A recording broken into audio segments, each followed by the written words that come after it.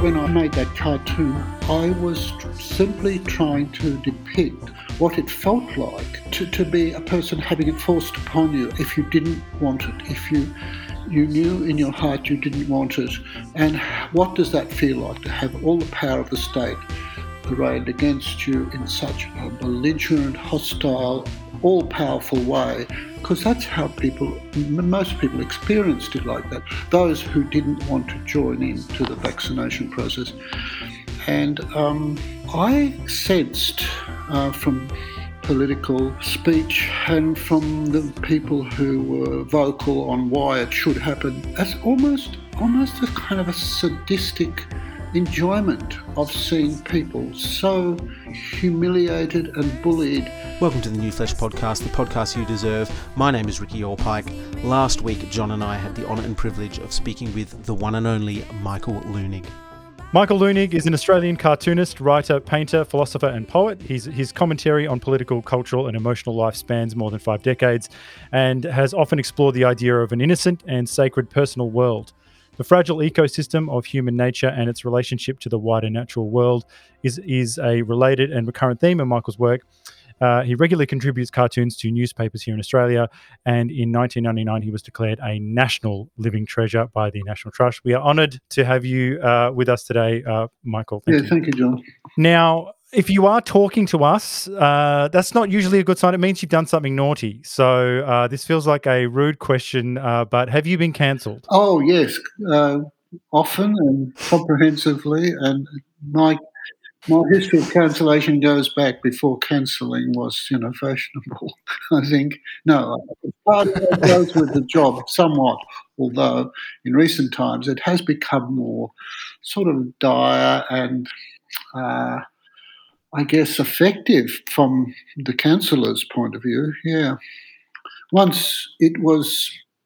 You work your way through it. It was a process, probably within the debate in the newspapers, and then people moved on. But it seems like a more indelible thing now. You're sort of stuck with it for a bit longer. We'd like to explore a few different topics with you today, but we'd like to get your thoughts on the recent COVID lockdowns in Australia, and particular in Melbourne. John and I were both in Melbourne for the duration of the lockdowns, and we were frankly a little overwhelmed by the experience, and it was confusing and alienating and sad and anger-inducing at times as well. We're interested in your experience of life during the COVID pandemic. Very much like what you've described your experience was, all those words, sad and confusing, etc. But also there was, I wasn't convinced that this was an effective thing to do, or it was the appropriate thing. There was a sense of, overreach, and there was something else going on, and I couldn't quite gather what that was, and I read all I could and talked to all the people I could. And I'm not a believer. And how do you force someone to be a believer? I'm willing to hear what the reasons were, but I'm not convinced. And I think it was a mistake in the way it was done, as distinct from quarantining people, which would have been probably the more traditional way but to just throw that damper over the entire society seems suspicious to me. I did feel very distressed on behalf of many other people who were more grievously affected and, economically and all sorts of ways. And then a strange mood seemed to come over the culture and the society, a mood, and who can measure that? What data can measure or can record these mood swings in a society, the loss of spirit, or whatever, however you want to phrase it? Something else was happening to people as a consequence, which I think the people who planned it and sort of imposed it weren't aware of what they were doing to some degree. It was like a bungled military operation. Well, one thing that really struck me is there was very much a lack of empathy for people, particularly those who were advocates of lockdown. They were very unsympathetic to people who were struggling through that period, I thought. Oh, yes, I couldn't agree. And that's what was distressing. I mean, I was kind of a bit aghast at that lack of empathy and the lack of compassionate imagination, and which I think is vital for any healthy society. Very helpful and very useful to understand each other, and it should be a normal kind of thing. But yeah, there was such a refusal to understand, and there was a hostility in it, and then all the name calling and the branding people as this and that, conspiracy theorists, whatever. Um, uh, that was it was shocking in a sense. It was shocking because my memory went back to other times in my history in this country, and when things got dire, but there was something, this coldness to it, and this dispassionate, almost robotic thing, and this trumpeting this thing about science, and as if it was some kind of creed, which was, you know, posturing as very evolved, but in fact was quite primal. And I found that upsetting, and to see and to be lumped in with, I was a non-cooperator, I suppose. I mean, it took me back to my times when I got my conscription notice in 1965, and the same kind of things were said then.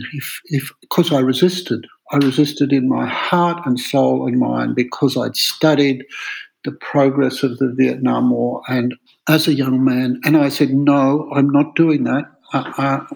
I and so one was called a coward. There was a coward, a traitor, all those kind of things, and really excluded, but not in the same way. It was a more of a passionate thing on the part of those who were forcing it.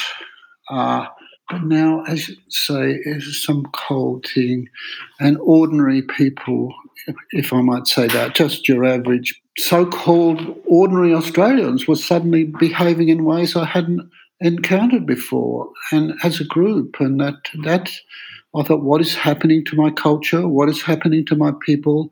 Also, suddenly, so yeah, confusion and distress, and then a sense of massive, furthering alienation. I said, this is not my land. This is not my culture. Well, we wanted to wade into the controversy a little bit.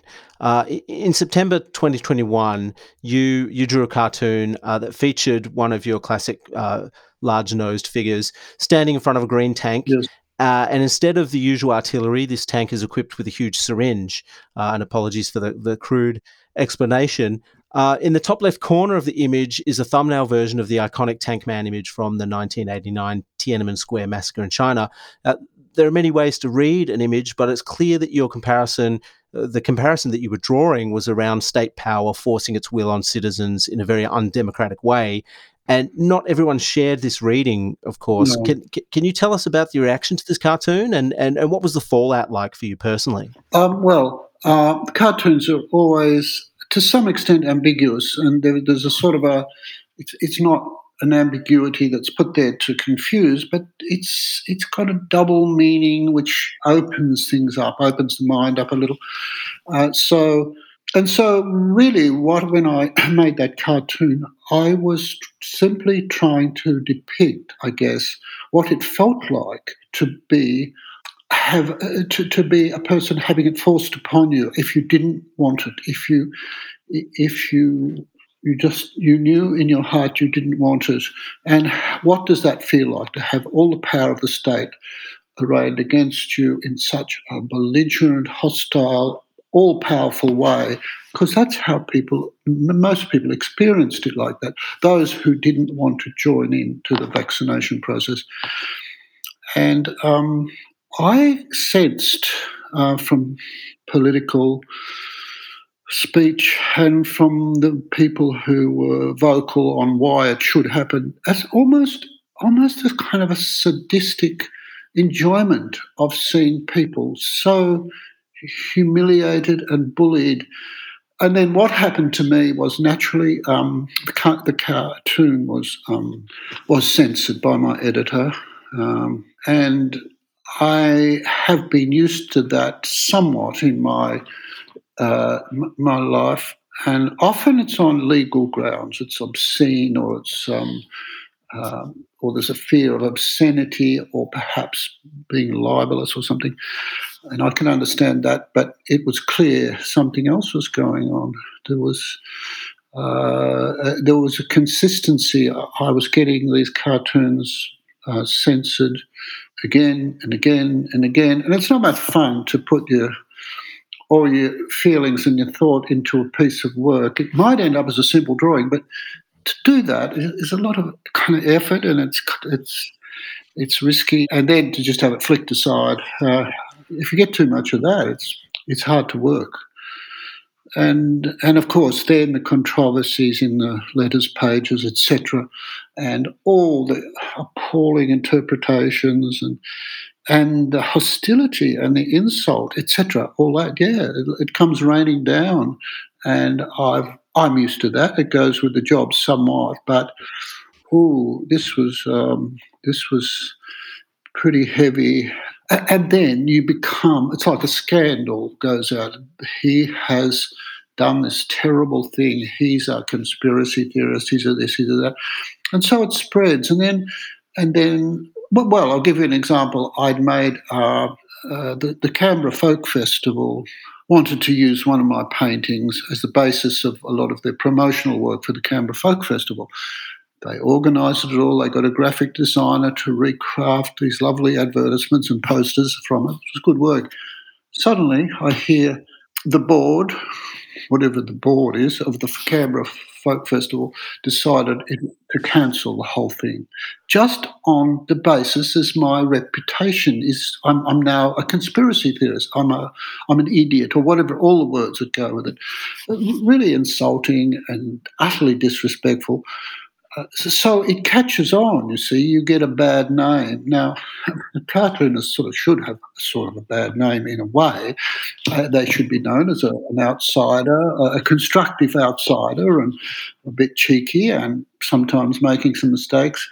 But this is something else. And so that's an example. It spreads. And then another board of the comedy festival, for instance, hears that I'm, on the blacklist, so they better fall in line and put me on a blacklist too. So it spreads, you see, and it's very destructive culturally. I think it just suddenly it's patent place. It's the Harper Valley PTA. These old sort of pop songs talking about gossip and bad names and etc. So it's a really awful, squalid kind of stuff. And yes, I experienced a lot of that, and so. What can you do but shrug, um, you know, um, bathe your wounds in a glass of wine, and talk to as many people as you can who are experiencing and understand. And so you keep this conversation going, reaching out, your emails to people here, there, and everywhere about this, what it feels like to be eliminated. And at my stage of life, I mean, I'm not a young man. I've had a lot of, that's obvious. I mean, I've been making cartoons for 50 years. To do that, you become a committed part of your own culture. You think you're part of a constructive kind of, I don't know, is it a dialogue? It's something that's, and you care for your culture. You care for your nation or your people as far as you can understand them. And then to be kind of trashed into the bin with you, off with you, you're not wanted. And I think Sidney Nolan, the artist, said, is alleged to have said, Australia is not an easy country for an artist to grow old in. So I started to feel that. I thought, hell, is that what I get? And not that you expect any particular thing, but you don't expect something to be just trashed so crudely. We'll definitely come back to that point because we've got some questions about that this phenomenon happening to other people as well. But perhaps we just stay with the cartoon just for 1 second. And I don't want to spend too much time on the autopsy because we've got better things to talk about. But the specific reaction from your editor, according to the Australian, quote, "I have pulled multiple cartoons by Leunig almost entirely on the grounds that they expressed an anti-vaccination sentiment. We don't mind cartoonists challenging the readers. We encourage diversity of thought, but I had a concern with cartoons perceived as anti-vaccination," close quote. Now, does this accord with what you were told over the phone, if you don't mind me asking? Yes, and because I recall thinking, as I think now, I was never anti-vaccination. If people want to get vaccinated, many of my friends got vaccinated. That's up to them. No hard feelings. No, I wasn't anti-vaccination. I was doing what cartoonists always do, and that is to just simply question such a radical move by a government to do this, to impose mandate. I think this is new to me. To see people lose their jobs, it was extreme. And so I was always saying, look, this mandate, that was my problem, the mandate. And the question of whether the vaccine's effective is another question, and I don't care to. I have some views and questions, etc., but it was about the mandate. So I wasn't anti-vaccination. There certainly wasn't. And my friends who've been vaccinated will testify to that. But um, I think something comes to mind I learned about recently, and that was the BBC in London, where I had the BBC in London created something called the Trusted News Initiative. I don't know whether you're aware of that. It was created by the Director General, John, who is he, John Davey, Tim Davey. Tim Davey. He created this thing, the Trusted News Initiative, which went out to all kinds of parts of the mass media internationally. And it was like an agreement, a treaty, that there would be some consistency in blocking these kind of ideas, which was seen to be anti-vax, I suppose, to put it briefly. This strikes me as an appalling thing, that there's some organised agreement. But my experience of being censored would seem to verify that there was just a general understanding amongst editors everywhere, not just my editor. And I had a conversation with my editor. I felt sympathy for my editor. We had intense conversations, nothing hostile, nothing too bad, but I felt she was in a corner somewhere from voices above. That was my intuition. And then I hear of this Trusted News Initiative, and this is like, Orwellian. Now the funny thing is, I was in the BBC in London 2 years ago. I did some little program there, and there's a gigantic statue of George Orwell at the entrance to the BBC. Really big sort of Stalinist kind of statue. And I thought, wow, that's Something he would be horrified by. Oh, yes, but he would say, yes, of course they would do that. I think he'd be horrified if he would expect that. It's Yes. just what Big Brother did, and the Ministry for Truth, etc. So, look, it was complex, and but it was very frustrating for me. And then because you try to have a talk to an editor, you try and talk it through, as I always had done in the past, but there just seemed to be there was no real talk possible. There was talk that wasn't getting anywhere. So it's as if this was decided somewhere else. Well, we've seen that any opposition to COVID measures, or even just questioning whether they're the right thing to do, gets you a lot of heat, particularly online, but also with friends and family. There are people in my life I will never talk to again over this pandemic. Yes. And I feel as though the cancellation of your work proves the point of the cartoon. It's proof of concept, don't you think? Yes, indeed.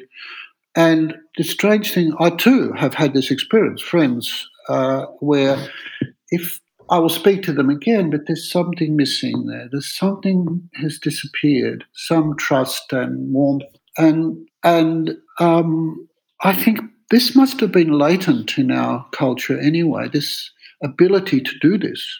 Where does this come from? Just to cut people out on the basis of this, and the psychology of this whole phenomenon is very interesting and complex. And what is this fearfulness and I became sort of almost ashamed of my Australian people. I think that it is this weakness. This was kind of being sooky about some kind of so-called threat. And I'm not making light because I'm not an expert enough. But I thought, well, a bit of kind of courage in the face of this, and let's not turn on each other. Um, let's be a bit spirited and courageous about this.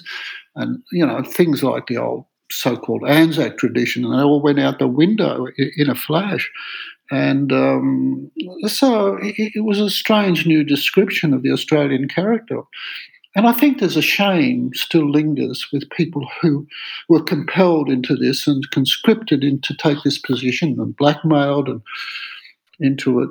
I think there's a deep unspoken shame and sorrow about having to do this, those who had to submit against a kind of a will. And I think there's something being carried in our culture, which is sorrow. And sometimes when people are ashamed, they turn on someone in order to cover over their doubt and stuff, and they have to become rather aggressive about doing this thing that they didn't want to do. So a lot of complex things floating around in there, and still are, and with other consequences to other parts of life, I think, which we can't quite read. We can't quite know what this has done to us, and it is still doing to us. Because, probably like yourself, I had many conversations with intelligent people who could understand what I was saying, I could understand. And a lot of it was evolved in those conversations, and a lot of, as philosophers did, as all sorts of people do, what's happening to us, and, dig and delve into it. So I think it's been a shock for us all. And Michael, the question that some people that people aren't asking is, if Michael Leunig, a living national treasure, a beloved and popular artist, can be cancelled, who's next? I mean, many of your critics seem dangerously certain that the guillotine will not fall for them. Yes, well, I mean, this is known in warfare, isn't it? Yeah, where a man's comrade is shot through the head next to him, and so his response is to be incredibly relieved that it wasn't him, and starts laughing or something. A survivor kind of guilt, and I don't know. You mean if it happens to me? Well, I went into cartooning as a young man, warned and aware that this is not going to be easy from time to time because of that upsetting of people taking offence. And that was always part of it. I mean, I've been in court for obscenity back in the days when you could be charged with obscenity. And by the way, the cartoon would not be considered obscene now. It would be considered a bit ribald and sort of funny. So, but the letters pages over the years, and also I've attracted a lot of hostility from columnists, which is quite extreme. And I'm not sure what the sin is, what my offence is. There's something in the nature of an artist, I guess. I mean, I didn't go into cartooning thinking I'm an artist. I thought I was just a cartoonist. But gradually I've realised I'm not a journalist. I'm more of an artist working with journalists, which is a difficult position. It's a different outlook. So I have always expected a lot of hostility, snide, undermining, and I think I think a lot of cartoonists know about that because I was always a little bit. I thought, what's the point of being a cartoonist if you're just going to say comfortable gags, And I love nice, comfortable gags and jokes. That's you've got to have that. But sometimes you get stirred up, and the outsider's view, if I can say an outsider, you are something of a professional outsider. by birth, actually, I think. And there's value in that. There's great value in that voice. Always, I think, a society, a culture that doesn't have that voice is in trouble. I just believe in that voice. And that voice can be very intelligent, it can be very sensitive, very perceptive, prophetic quite often, And it's really important to me. And so I watched that sort of thing being shut down. I've watched fellow cartoonists become more and more tippy toe. Don't go there. Don't say that. Um, and that freedom, which I experienced, say, in the 1960s, in that very formative time, that was the whole project to sort of be outspoken, to say the forbidden thing. But I want to make the point not to be entirely destructive, to shake the boat, to rock the boat was considered a useful and valuable thing to do. In later life, I think the boat is rocking so badly that a good cartoonist would want to steady the boat somehow too. So that's part of what I do now, I think. But this rock the boat idea, challenge ideas, have a really good, you know, a vigorous and respectful kind of talk and debate, etc. It's good fun apart from everything else. It's really lively and healthy, and it's so boring now. It's so heavy-handed and dull-witted and boring. There are not many intelligent, interesting voices talking uh, in favour of the authoritarian kind of way. Those voices are pretty dreary. Subsequently, or consequently, things start to get dreary. I don't know how musical composers are going. I know how the art world is going, in the sense that it's become authoritarian too. There are too many gatekeepers. There are too many people deciding which art is okay, which isn't, who shall be the chosen ones, etc. It's not an open ferment, and as it was. So I was very spoiled in the 60s to witness that and to move in those circles a bit and meet some marvelous people who were very lively and colourful and valuable too. They just weren't sort of professional, eccentric sort of people.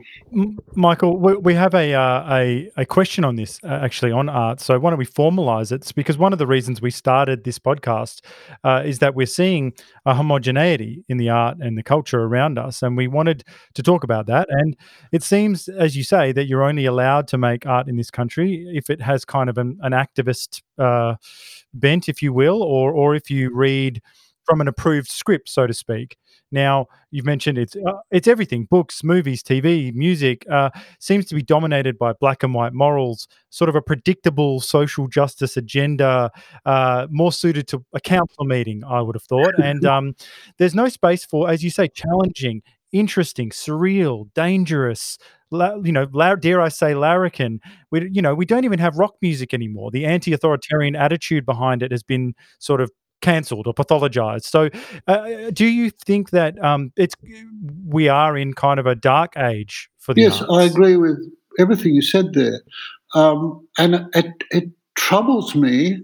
It troubles me because it's a sad thing to see the deadening of culture, or that part of culture, to see the dishonesty of it, to shut out so much. Art is not about shutting out; it's about opening up, and and um, and you hear the music in it now. You hear the contemporary, pop music, if you like to put it that way. It's pretty boring. It's pretty boring, and I don't think I'm alone in saying that. A lot of the art is very steered. It's steered by the critics, by the curators, by the gallery directors, etc., steered along certain lines. You might say it's a version of political correctness, to use that term. It has to be activist art, or it's got to be this or that. It's all caught up in the gender problem, and it's sort of sidetracked down so many things that art is not. And And I think we have a very limited understanding of art in this country now. It's got worse. I, and you mentioned the word larrikin. I think that does say something, that word, and a sort of attitude of open, cheeky kind of not kowtowing to the big shots. Art is very much a hierarchy now to do with the people who control it, um, or imagine they control it. But of course, I know that art goes on. Art is almost as spiritual. It's like almost a religious life. And I'm not talking about formal religion. I'm talking about the religion of the monks who went into the desert alone, and that sort of thing. It's Taoist. It's all lovely things like that too. And it lives best with the individual, and who keep the individual who keeps it alive as a mystery too. Now, in this data-driven sort of age, the idea of mystery is kind of spooky or something. No, mystery is a fertile thing. It's important. Every good scientist would relish the concept of mystery and acknowledge that there's far more there that we can ever understand. This kind of attitude isn't suited to modern organisations controlling everything. There's such development of control and systems, and now the computer has a system. All this is easy to keep fantastic systems going via the computer. So suddenly, control seems to be the order of the day, and getting it right and making it, correct, and being an activist to make a better world, etc., etc. And But isn't it interesting also how it seems like we don't ask any questions, and some of your work deals with this. There's almost zero curiosity or inquiry into transcendence, spirituality, the nature of our reality, or even looking to the stars or trying to get to the stars. Like those things, it's all literally skin deep now. We only talk about gender and genitals and skin color, and it feels like all of that other cool stuff which has inspired so many artists is just like, I feel like if I said all of those things to an artist today, like they'd just be bored. They'd be like, anyway, I don't care about any of that. exactly. Well, it's the secular thing gone mad. Uh, this kind of aggressive secularism, and being phobic about the word God. You know, or people have to feel the need to state whether they believe in God or don't believe in God.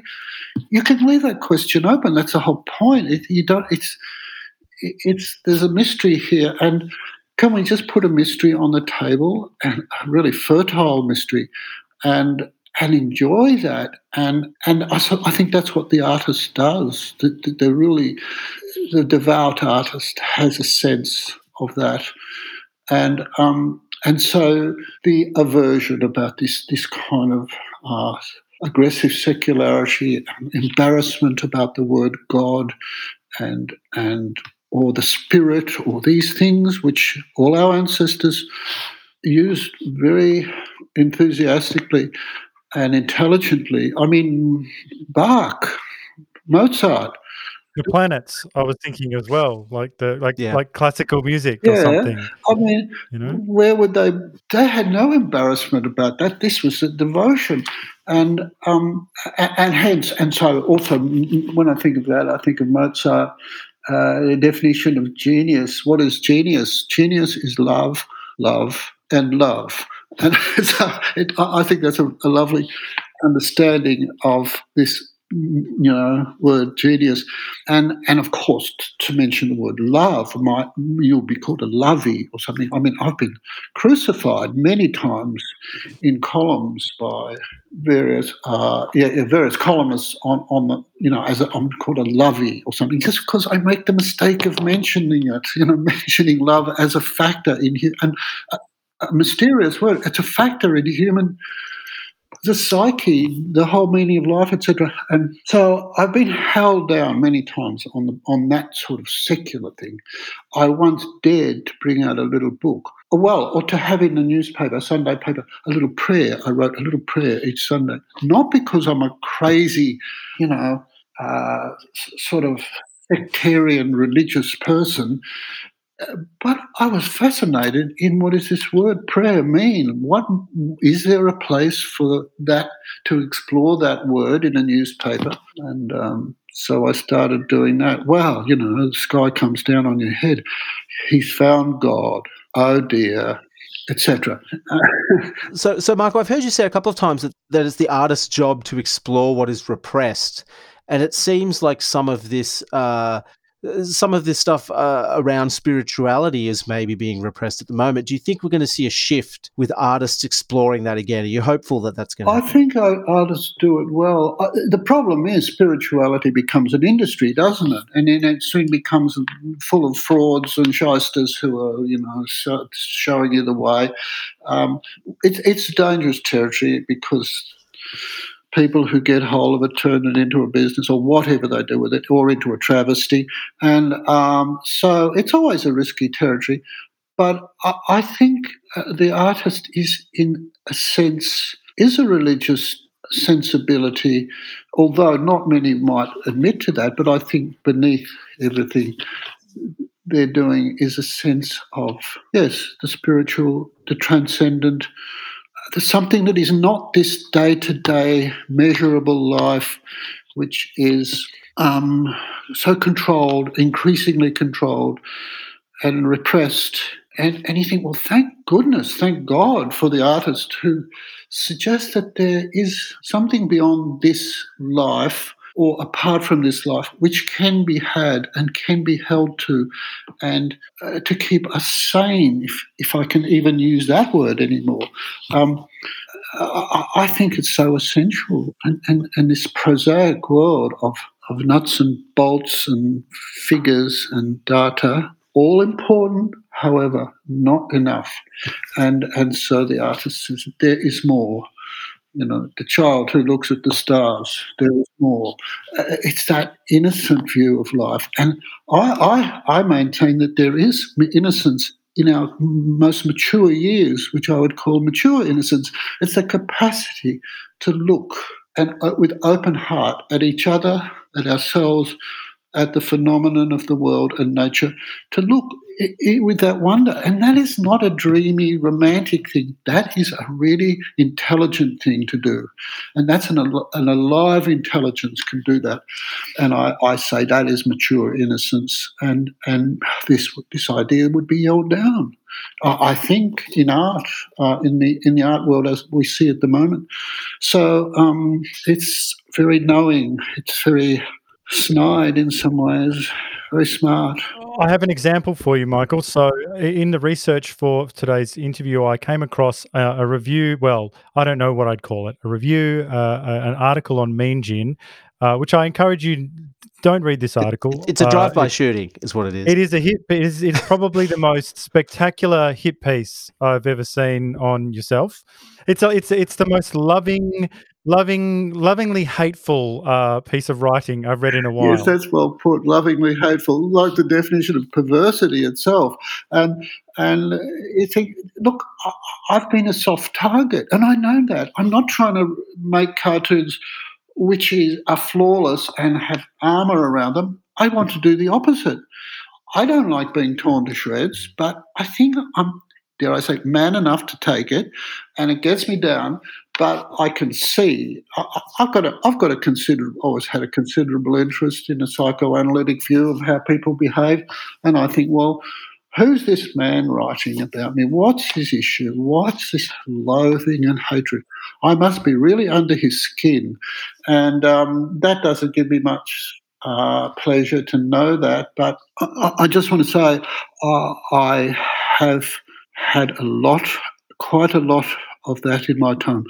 I might be what's called an expert on this. In fact, there was one point I was so many hate mails.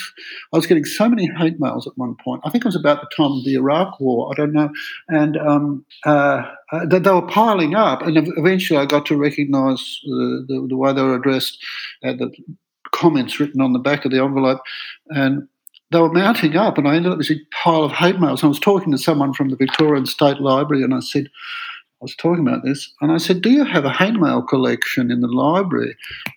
I said, no, but we'll have one. So I thought, I'll get these out of my life.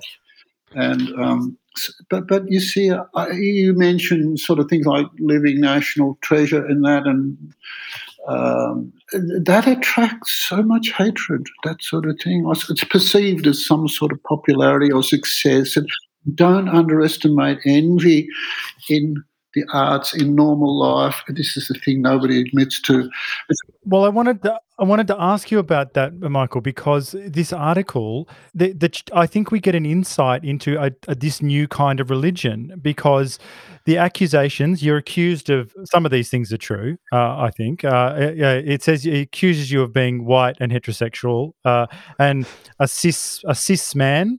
I think it says you're not shy of a coin, but this is a neuroses of the inner city woke elite laid bare, and I feel like you said it before. I got the feeling, because the other thing that this guy said was, oh, you were that Leunig was given a luxurious platform not given to excluded groups for a long time, and I was like, oh wow, here it is. This person is essentially saying, oh geez, I wouldn't mind, like, my work reaching a lot of people and having a good Yeah. time. Like, that's what I got out of it. I got it. So I think you've positively identified what's underneath some of this, the nastier criticism. You can't underestimate that. Envy, jealousy, desire to hurt. The interesting thing is about these people, and I say these people because it adds up to a sort of a whole battalion of critics like this over the years. I can never get a conversation with any of them. I can never get us one-on-one, like we're talking to each other now. I can't get that. They run, or they don't lower themselves to want to sit and talk. And I would love to. And because, a part of these pieces against me, always saying that I'm this, that I'm that, they don't know anything about me. They know not a thing about my life or how I live. Or, I keep hearing I'm a wealthy man. I'm not a wealthy man. I'm wealthy compared to that's all relative. I'm not a wealthy man. I work hard. I've got injuries from physical labour.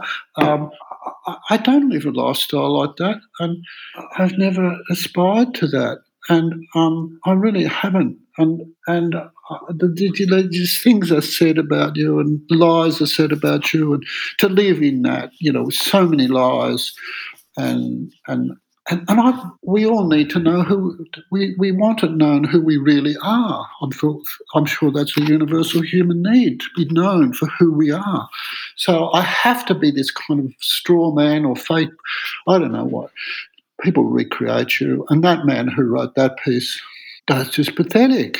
He's clearly a troubled soul and cranky as all hell, and the world seems to be very cranky at the moment. There's a lot of bitterness and people snapping and snarling at each other's throats. I don't like this environment. Everyone is defined themselves by how they disagree with that one in the most hostile way, the most bitter way. That's what an appalling sort of culture that is. Well, Michael, is it possible that there's a generational component to this? Because we seem to live in an age segregated society today. We don't seem to have any deep connection to our ancestral roots, No. and we have no village anymore, and we don't seem to value the wisdom of our elders. Do you think that has anything to do with the rise in this wokeism? Oh, yes, definitely. Uh, I do. I don't know how that turns around. Maybe 100 years or something might turn it around. But I think we're, Australians, all let us rejoice for we were young and free or something. We're not. A lot of us are very old. And where are the old voices to balance it out? Where are they? That's an insult. Now, I'm an old misogynist, apparently, etc. All these terms, really lazy thinking, And rich. yeah, and rich, and what is it? I'm Heterosexual. That's not on. That's not cricket. why am I a misogynist? That's what I want to talk to someone who calls me a misogynist. I said, look, come look at my life, listen to my work, whatever. Am I a misogynist? What did I do to deserve that? And so it's. I don't know. How do I survive it all? How do I live with it? Well, I become you shrug and you get sad for your that this is in such this is in the ascendancy so much, this kind of bitter destroying each other, assassinating each other, saying these are the people who matter and these are the people who don't matter. I think what sort of appalling sort of sectarianism is this? And what's driving it? What is it? What's this unhappiness? We've seen this, Michael, with some other people as well. So we have deplatforming celebrated cultural figures. Jermaine Greer, Barry Humphries, for example, they've been sidelined for various sins, and it's all very predictable. A comment is made, there's blowback from Twitter elites, apologies are demanded. The apology is either given or not given. The punishment is doled out anyway. Then the awards are renamed, the honours are cancelled, the columns are reassigned. So is one way to break this cycle as simple as some of these organizations having some cojones and planting their feet and saying, we're not going to rename the Comedy Festival Award because on balance, Barry Humphries, just for example, it doesn't matter who it is, Barry Humphries, on balance, has contributed a lifetime's worth of work and joy and great things. And on balance, we're going to keep it. So anyway, that's it. End of announcement. Is that what some of these organisations could maybe try doing? Well, you don't understand why they capitulate, why they surrender to these shabby, shallow voices who just seem quite hysterical and who can yell the loudest.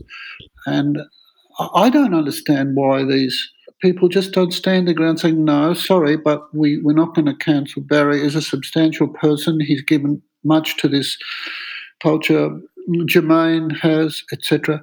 I don't understand why people give into such shallow kind of loud voices. And Michael, not to get lost in the detail, but Jermaine Greer was cancelled for something that now is becoming mainstream thought.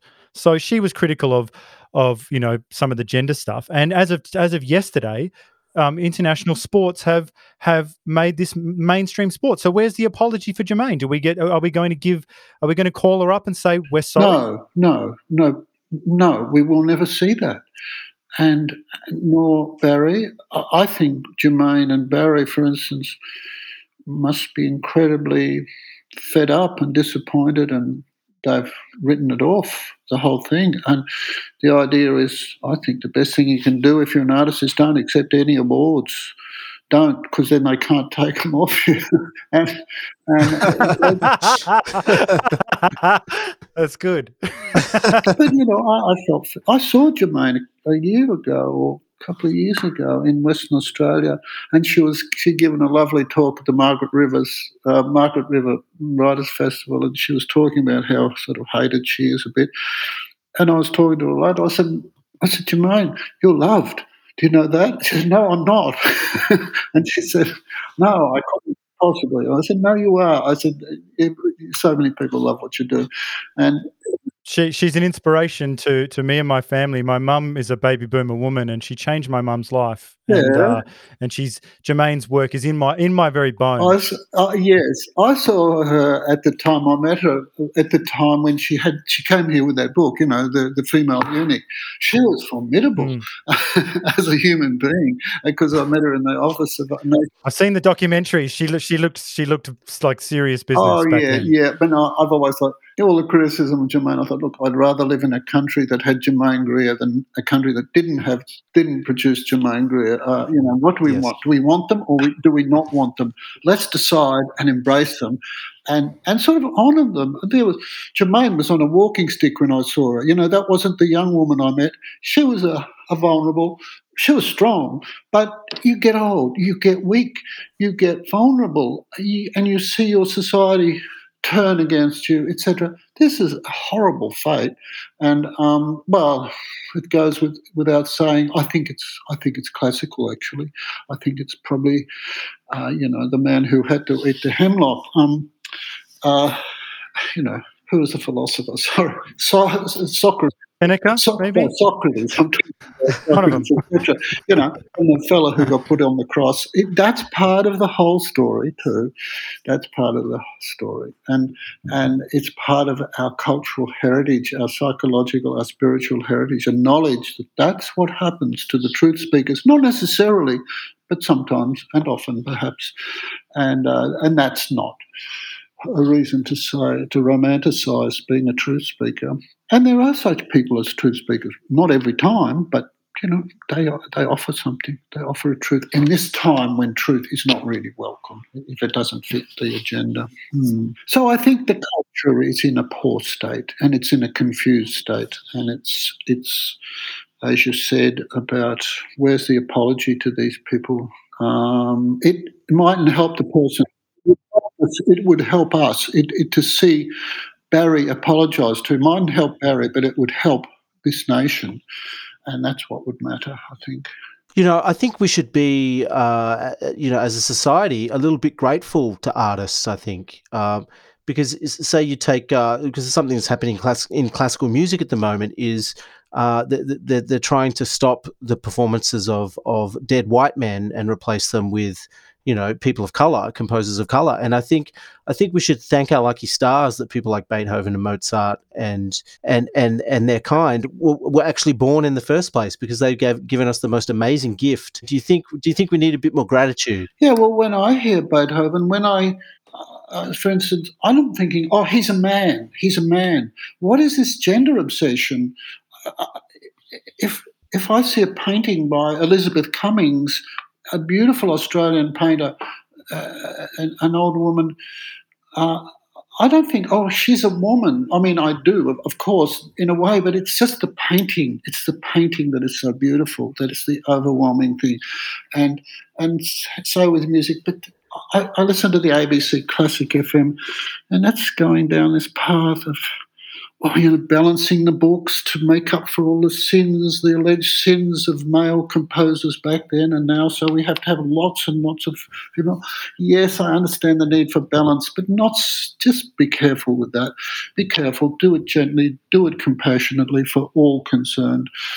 And I don't know this thing between men and women, which has developed. Well, people have cultivated. It saddens me. It saddens me, and so much misunderstanding, so much ignorance, so much ill will, and I hope we can get over that, because until that comes right, we're in trouble. I think.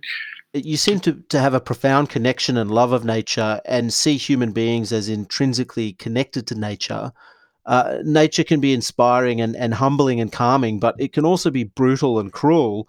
I feel as though the COVID pandemic has highlighted just how disconnected we've become from nature, how insulated we've become from death. We seem to have put all aspects of life on the back burner to avoid death, but we live in such amazing times, because of modern medicine, you can live to be 35 and never experience a death in the family. And I know people like this. If you were alive in Charles Dickens' time, 5 of your kids would have died before they reached 2 years old.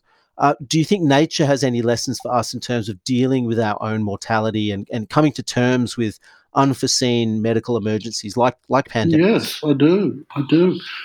Nature, yes, it's full of beauty and all that, but boy, it can be tough and ruthless and cruel, and trees can fall down on you, and wombats can dig under your laundry, which is happening to me right now.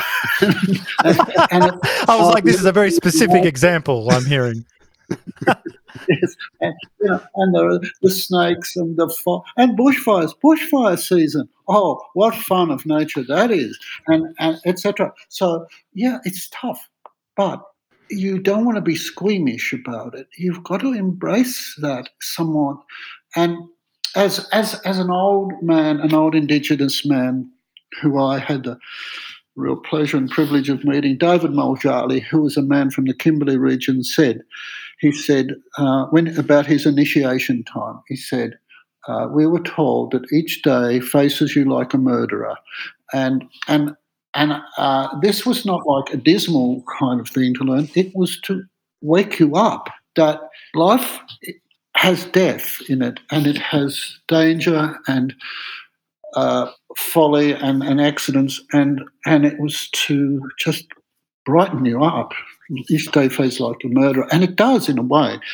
But so nature provides that, and this fear of death has become inordinate, and we have to face it, and we have to encounter it, and it's as if people just want to get old and get a caravan and go around Australia with a caravan or something and let them do that.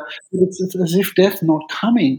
And, and it's not just death, it's infirmity. And when people's knees go and they get sick and they have to struggle on, it's, as an old friend said to me once, she said, "Oh, Michael, old age is a massacre," and so so that's okay. It's okay. It brings you to life. I mean, death brings you to life, or the prospect of it.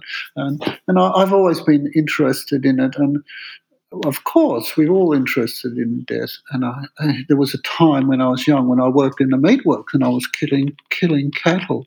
And I didn't volunteer for that. I was a labourer, and I was asked to do that, and I had to go and do that for an hour or two each day. And people say, "Well, that's a brutal thing." I said, "Well, we all ate meat back then." And I said, if that brutalizes some, it sensitizes others. And that work was working with life and death a lot for me. And you can't do that without being deeply moved. And and you acquaint yourself with death. And in the death of animals, this sort of industrial death of animals. So yeah, I don't know what is this desire to stay alive so long? What are we doing with our old age? What does this culture do with its old age? How does it treat its old people? Why do they? Why is this fear of death? My dad seemed to spend a lot more time on Facebook mainly, just doing big screeds on Facebook. That's what my old man That's what did. he did. Yes, he's passed on unfortunately, but when he filled his old age with just sort of complaining on Facebook Yes, mainly. yes. I don't know. It's a strange thing. As a nurse friend once said to me, she had just been come off her shift at the local hospital, and she was making a cup of tea and crying in her kitchen. I said, "What's the matter, Julie?" And she said, "Oh, old Mr. Thompson died today." And I said, "Oh, I'm sorry to hear that." And she said, "No, no, he died the good way." And then she said, "There are only two ways to die." She left it at that. And I think, yes, how are you going to go? How do you grow old? How do you live life, basically? And so, yeah, I think we've got a block about it here, and this craziness to not even get the flu, and no one wants it, but things turn up, you get hurt. So what? Now, Michael, there's a quote that I love, and it comes from Lord Sumption, and he said that there's more to life than the avoidance of death, which is a quote I say since the pandemic. I think I say that quote That's a every lovely week quote. to Yeah, someone. it means so much, doesn't it? It takes you forward. Yeah, it's great. Michael, do you have any advice for a creative person listening to this? Perhaps they're feeling it's simply too hard to break in or to keep going in the face of these forces that are pitted against them. Do you have any tools to arm them with, perhaps, to face another day? Well, I don't have anything in my back pocket, so to speak, but I would say, well, look at the history of art or creativity or the prophets or whoever, the poets. Look at Van Gogh. It was a struggle, A lot of them are not known in their own lifetime or too late. It's part of the deal. I think when artists become too much like celebrities, it's not real good for art. Perhaps this idea of celebrity now, attractiveness and being celebrated and award winning and all this, that's not the path of art. I don't think, and it's not. Doesn't mean it has to be suffering, but it's a deeply personal thing, and it's a loving thing. I think it's an act of love at its I think it is. Otherwise, how do you create? And why would you? And to understand the creative process, that term that flies around, it's not an upward ascent to the clouds and divine beauty or something. It's often regressive. It's often getting lost and being in anguish about life and conscientious about life. And it can be lonely, and well, it usually is to someone. And this isn't a romance, this is just a reality. I mean, all lives are like this too, not just the artist's life, but there is trouble. And to create is hard, it can be very primal too, and getting lost and doubting self, and it's not going on stage looking attractive. Well, as the great Red Simons always used to say, just keep going. Just keep going. We're so thrilled that we've had you on the show today and we're able to chat to you about our troubling times. We have a final question we like to ask our guests, and we like to know what they're reading. So what books are you reading at the moment? Oh, I've just been reading something which I don't think I'm going to go on with, actually. It's just a biography of Philip Larkin, the poet, the English poet. And I've read a really good biography of him by Andrew Motion, which I like so much, and this one's not a patch on it, so I think I'll know. So I'm between books, and they're all hovering around on a bedside table, and I'm between books. But I'm not the greatest reader. I mean, I'm not always reading. I wish I would do more of that, and because I love a good book. Who doesn't? Yeah. But not a good answer to your question. Really, a man's reading something he's just giving. No, it's perfect. The question is as it is. So everyone, stay away from that second Philip Larkin book, I say. But Michael, I just would like to say thank you for your work, and I'm going to do what no one else has done. I'm going to say I'm sorry for what's happened to you, and I know you don't. You're going to get up tomorrow and get on with it. But I just think that I'd rather live in a country with a Michael Leunig in it. So thank you very much. Thank you, John. Yeah, look, I just look on what's happened and I'm saying, well, that's just in my story. That's my life. It'll teach me a heck of a lot. And it's like St. Francis walking along in the rain and cold, hungry, and he looks up to heaven and says, "Thank you for giving me this, God." It's like that, you've got to be able to know that it's all going to be good for you if you just keep going, as Red said, and if you just, go home and have a cup of tea. Good call. Excellent. Well, we know you have quite a devoted following on Instagram. We will post a link to your Instagram in our show notes, and also your website as well, so people could follow you there. Oh, thank you so much. I'm very heartened by this conversation. Really nice to meet you like this now. It's good for me, honestly, and I've thoroughly enjoyed it, and I'm reassured that a lot of things are going to keep going and keep working. Thank you. Thank you, Michael.